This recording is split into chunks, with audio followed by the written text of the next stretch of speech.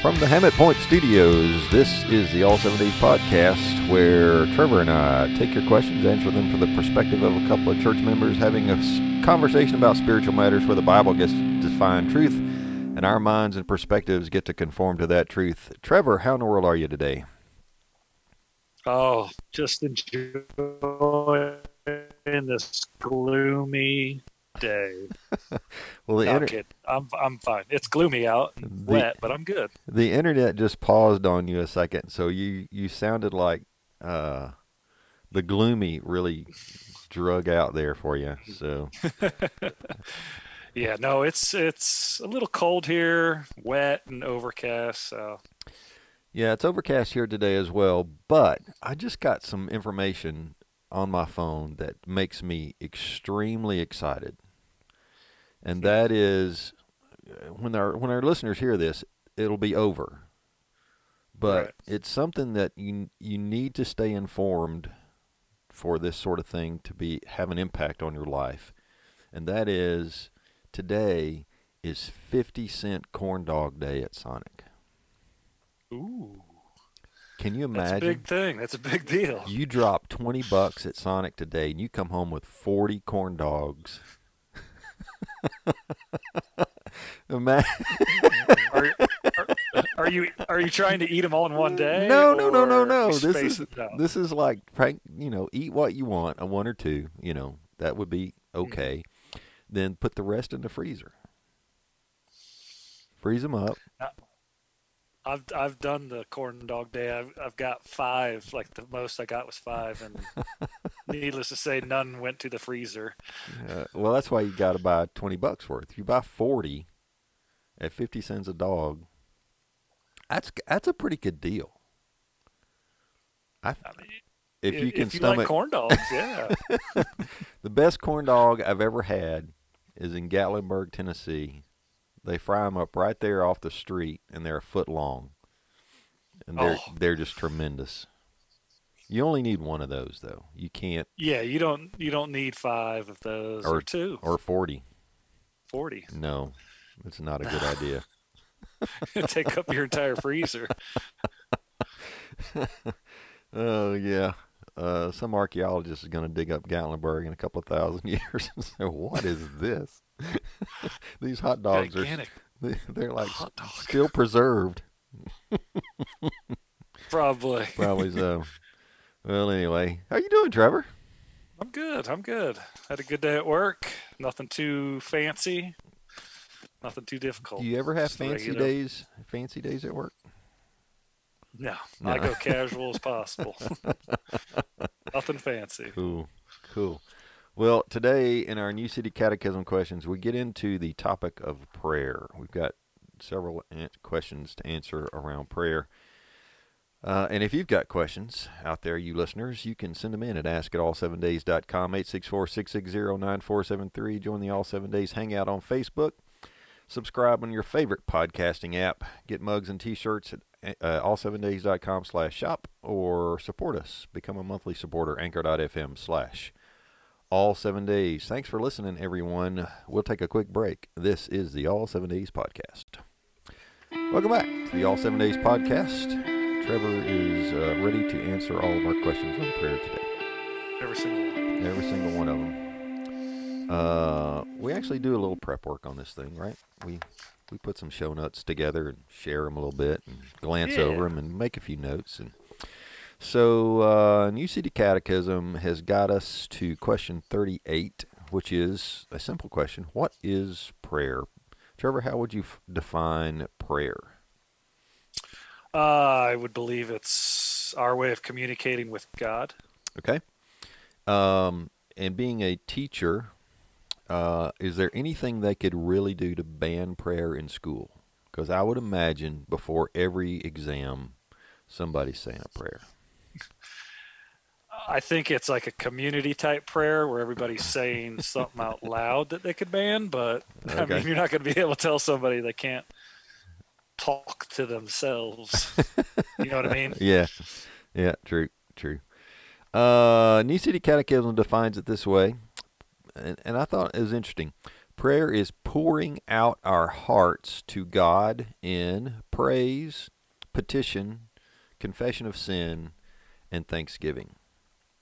The pouring out our hearts to God, I thought that was, you don't hear it talked about that much. Usually it's like you said, it's conversation with God. It's talking to God, right? Right. This is more, sounds more intentional, more earnest, if we will. And it has several pieces to it: praise, petition, confession of sin, and thanksgiving. And Psalm 62:8 is the verse they give. Trust in him at all times, O people. Pour out your heart before him. God is a refuge for us. Mm-hmm. So as we look at it, it's four pieces. We can praise him in prayer. We can tell him how good he is, how great he is. Yep. We can ask him for things in petition. We can tell him about the sin that we've committed, confession. And we can thank him for whatever it is we want to thank him for, whether that's how great he is, that he listens to our questions and petitions, that we can confess our sins to him, and that he forgives us. That'll be a great list right there. I think there'd be a lot of things to be thankful for. Yes. You could probably spend all night, if you're a prayer at night, spend all night thanking him. Absolutely. Yeah, you try to write it all down, and you would run out of ink. I would think. That's right. But you did have a question on here. You wanna Sure. pose that? Throw it at me. So my question is, does it require a certain pose? I mean, when you pray, do you have to fold your hands? Do you have to close your eyes? Is there a certain, criteria to meet before you could pray to God? Yeah, that's a really good question. I think in our culture, as we teach our kids to pray, we I don't know where this came from, right? But close your eyes, clasp your hands, and pray in that posture. Mm-hmm. I think it probably helps us as parents teach our kids to stay undistracted, if that makes sense. So, Right. but there's nothing in the Bible that says you have to close your eyes to pray, or put your hands together or anything like that. However, there are some mentions in the Bible about certain postures when praying, and usually, what I've found, there's all kinds of good postures, right? When people falling prostrate before the Lord to pray, but it's not a command. However, the only time Jesus mentions any kind of posture, it's like this. So in Luke chapter 18, he tells a parable. It starts in verse 9. He also told this parable to some who trusted in themselves that they were righteous and treated others with contempt. So he's making a point here. He says, two men went up into the temple to pray, one a Pharisee and the other a tax collector. I'll give you a little background here. A Pharisee, of course, is like a religious leader for the Jews, and a tax collector is not looked up to at all in Jewish culture. He is a Jewish citizen who is working for the Roman government at this time, collecting taxes and probably extorting extra money from his fellow citizens. Okay? He's not well liked. He's not well liked. The Pharisee, standing by himself, prayed thus: God, I thank you that I am not like other men, extortioners, unjust, adulterers, or even like this tax collector. I fast twice a week. I give tithes of all that I get. But the tax collector, standing off, would not even lift his eyes to heaven, but beat his breast, saying, God, be merciful to me, a sinner. And Jesus says, I tell you, this man went down to his house justified rather than the other. For everyone who exalts himself will be humbled, but the one who humbles himself will be exalted. So Jesus makes a point here that there is a proper posture when praying, and it's humility. Right. It's humility. And that kind of leads into the next question, Which is? 39. Which, with what attitude should we pray? With what attitude? Yes. Yes, very good. It's a good segue, Trevor. You like that? You're getting good at this podcasting thing. I should. I mean, it's only been close to 2 years. I know. So that is question 39. With what attitude should we pray? And it says, with love, perseverance, and gratefulness, in humble submission to God's will, knowing that for the sake of Christ, He always hears our prayers. Philippians 4:6 says, do not be anxious about anything, but in everything by prayer and supplication with thanksgiving, let your request be made known to God. So our attitude is exactly what we're talking about here. We pray with love, meaning we want what's best for others. With perseverance, meaning that we don't give up on a prayer. We don't just pray for something one time and just drop it. Well, I've prayed for that already. God's going to do what God's going to do. No, we're supposed to persevere in prayer. And with gratefulness, so we're supposed to be thankful that we can come in prayer and grateful for when God answers prayer. And He always answers prayer, right? Mm-hmm. Whether He says, yes, I'll let you have that, or no, I won't let you have that, or I'm going to say, wait. And we put ourselves in humble submission to God's will. So we always pray knowing that God's will is best. And our number one goal in prayer is that our will gets aligned with His. Okay? Because when our will lines up with God, we always get our prayer answered, as in the affirmative, right? And He always hears our prayers. Doesn't mean He always answers them. Well, I think He always answers them. Sometimes He says no, Correct. Yeah. Yeah. I should have said He doesn't answer them the way we always want Him to. Yeah, exactly. And that's the alignment thing, right? That's where we're always trying to align our wills with God so that it helps us pray better, right? Mm-hmm. It helps us to have more confidence in our prayer if our will is aligned with His, and I mean, if we're in God's will and we're praying for God's will, that's the best place to be. Right. So would it be safe to say that if in our prayer we're praying for, in God's will, whatever take place, that's humbling yourself. So basically, you're kind of ditching your own will and taking on God's will and saying, whatever happens, this is what you have planned for me. Yep. And I'll be all right with it. Right. And we have to be careful of that, I think. We don't want to use it as a cop-out, right?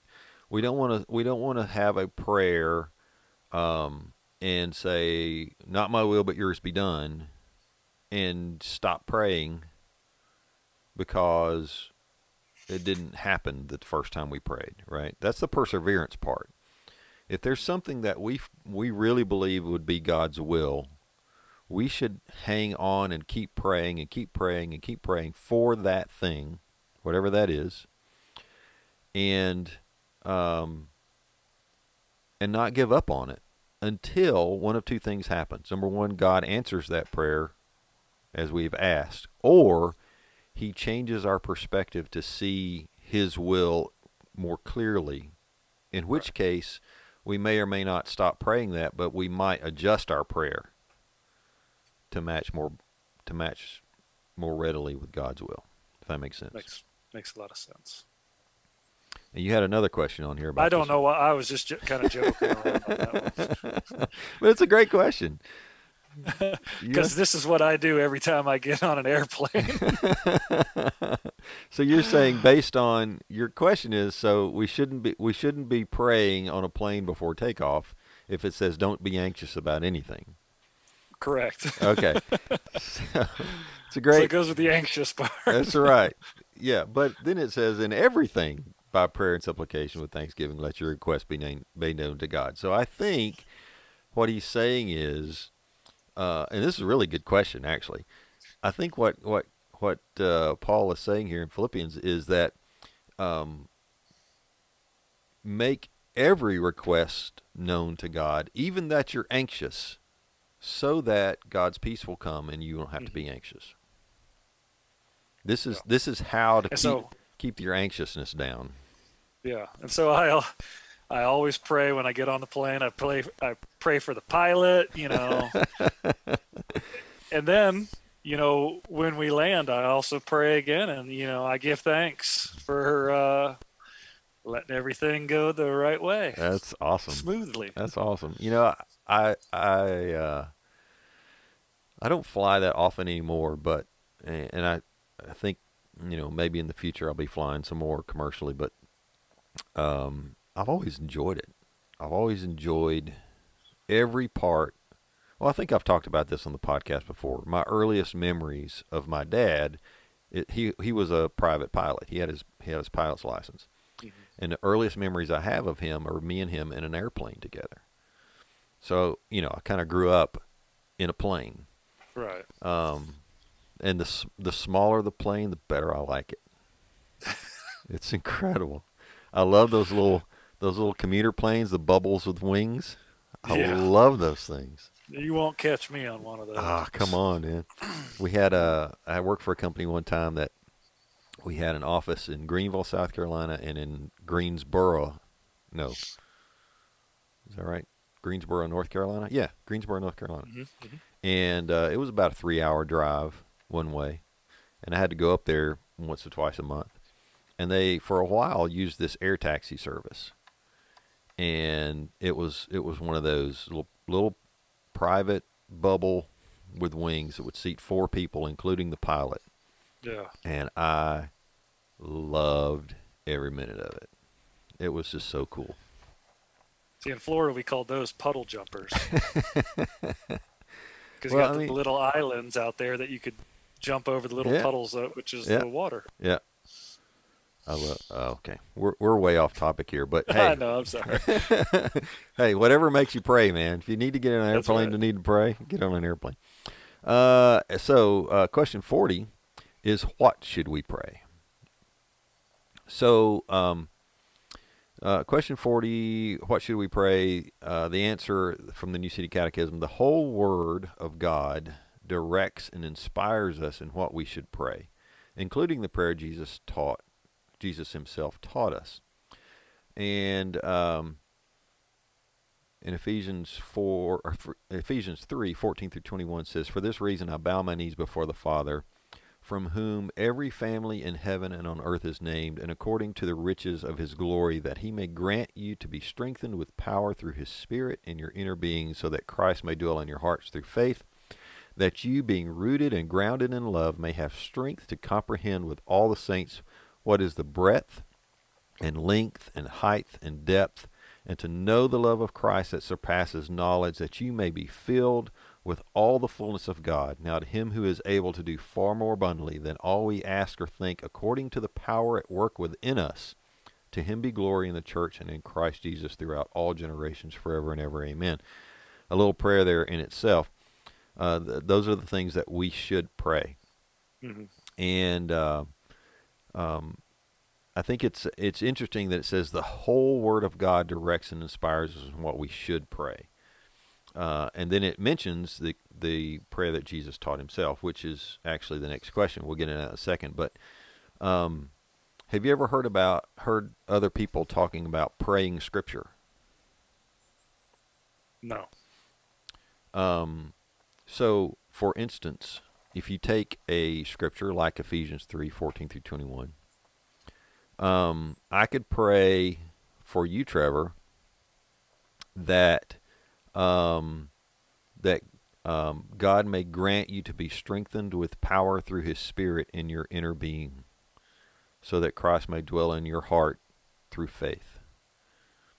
That's a direct quote from Scripture, so we know it's God's will, and I can pray that for you, knowing that God wants that for you.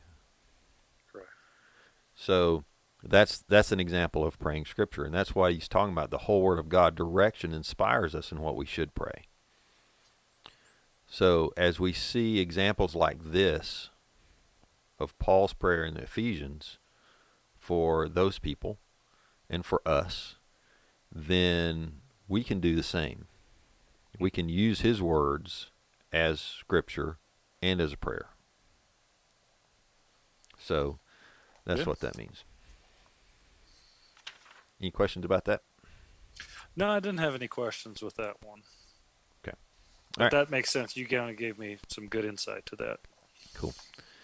And then question 41 is, what is the Lord's Prayer? And that's mentioned, including the prayer, for question 40, that tag on the end, including the prayer Jesus himself taught us. And then it asks question 41, what is the Lord's Prayer? And the Lord's Prayer is, according to the New City Catechism, taken directly from Matthew 6:9 and following. Our Father in heaven, hallowed be your name. Your kingdom come. Your will be done on earth as it is in heaven. Give us today our daily bread, and forgive our debts as we have forgiven our debtors. And lead us not into temptation, but deliver us from evil. So that is the Lord's Prayer. If you haven't heard that before, you don't live in the Bible Belt, or you're under a rock, I think. Correct. I'm used to a little bit of a different translation, just different usage of words in there, but pretty much all the same. Yep. And I think there's an ending to this prayer that I'm not sure where it comes from, but for thine is the power and the glory forever and ever, amen, kind of thing. I'm not sure if that's a different account of this prayer or where that comes from. I should have looked that up. But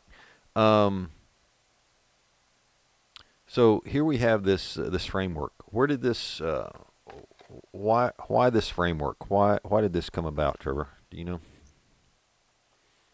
Why? I think it covers everything that we talked about earlier, as far as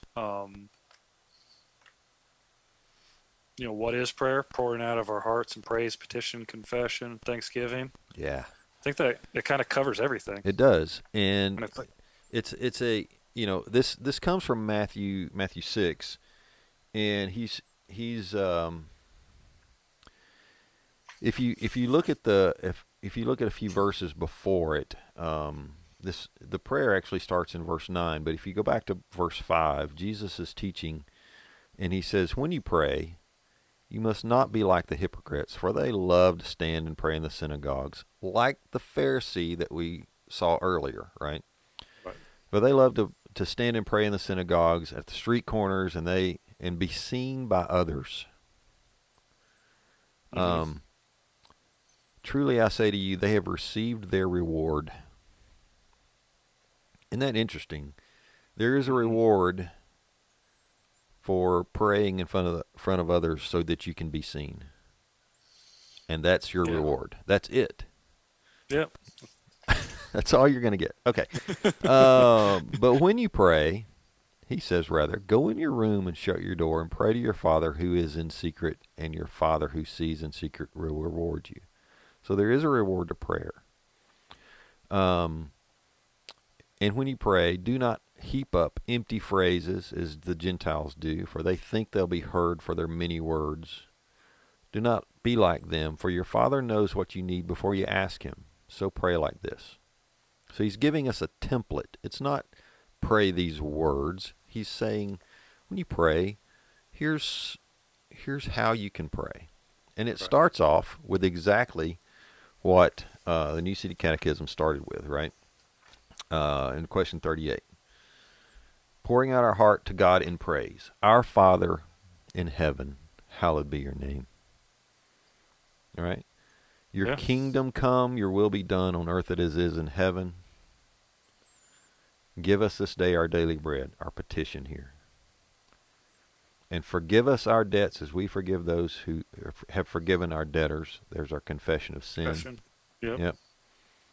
And lead us not into temptation, but deliver us from evil. All right. That's all that confession of sin part right there. And we thank him for all of that, right? That's not included in the template, but he does continue and says, "For if you forgive others their trespasses, your heavenly Father will also forgive you. But if you do not forgive others their trespasses, neither will your Father forgive your trespasses." Interesting statement there. So we can be thankful that he forgives us. But we must forgive, or we're not forgiven. A lot of people leave that piece out. Yeah, that's big. That's a big piece right there. Big piece, an important piece. So, did you had a question about that one? I had a couple questions. Yep. My first one was, do all churches, that are Christian churches, do all churches do the Lord's Prayer? You have your Pentecostal, your Methodist, your Baptist. Yeah, I think they all recognize it. Absolutely, I think they do. I'm trying to think where we were. I think it was our Christmas Eve service that we had a few weeks ago, where we actually recited the Lord's Prayer. And I'm trying to think of other places I've heard churches recite it. I know I've heard many, but it's not something that's as prevalent anymore. And I think we've probably lost something with that. But again, it's not a pray this, it's pray like this. Right. So while it's good to recite and good to know, I think we can always keep that. It's like a framework, right? Here are the pieces of prayer that you need to have, and it's not to say that you've got to do all of these in one prayer or your prayer is invalid. But these are the things that you need to do in prayer on a daily basis. Yeah. So like you said, we've kind of gotten away from it. I feel like every time I go back home and, growing up in a Methodist church, it seemed like every Saturday or every Sunday we were always doing the Lord's Prayer at some point. Yep.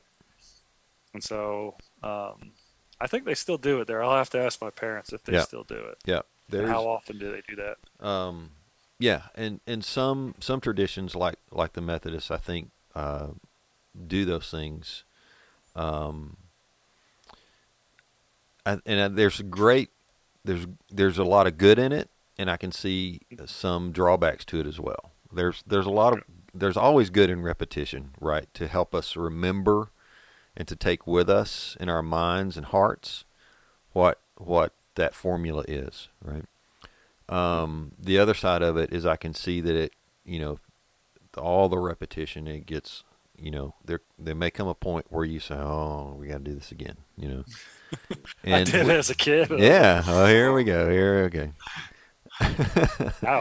Now I look back and I enjoy it. I like the way it sounds with everybody kind of at the same time. Yeah. And that's another positive, right? We can all pray that together and it not sound like bees buzzing, right? Right. So it does put us all in one mind, one process of thought, which is good as a congregational thing. But again, it wasn't, he just said, when you pray, go to your closet, go to your room, close the door, and pray. Mm-hmm. He's not advocating this as something to do in a worship service. And again, I'm not saying it's wrong to do that. I think it's really good to do it. But this is really a formula for you in your prayer life. When you get stuck, you're not really sure how to pray, what to pray. It's a great thing to go back to help you put words into action and put the prayer together when you're struggling to even know what to say to God. Yeah. So I think that's the main thrust of it. So anyway, so keep saying it when you go back home to your Methodist church. Yeah. Don't roll your eyes. What else, Trevor? I'm a holy roller. No, that was good. Anything else we need to bring out about prayer? Do it. Yes, do it. It's not.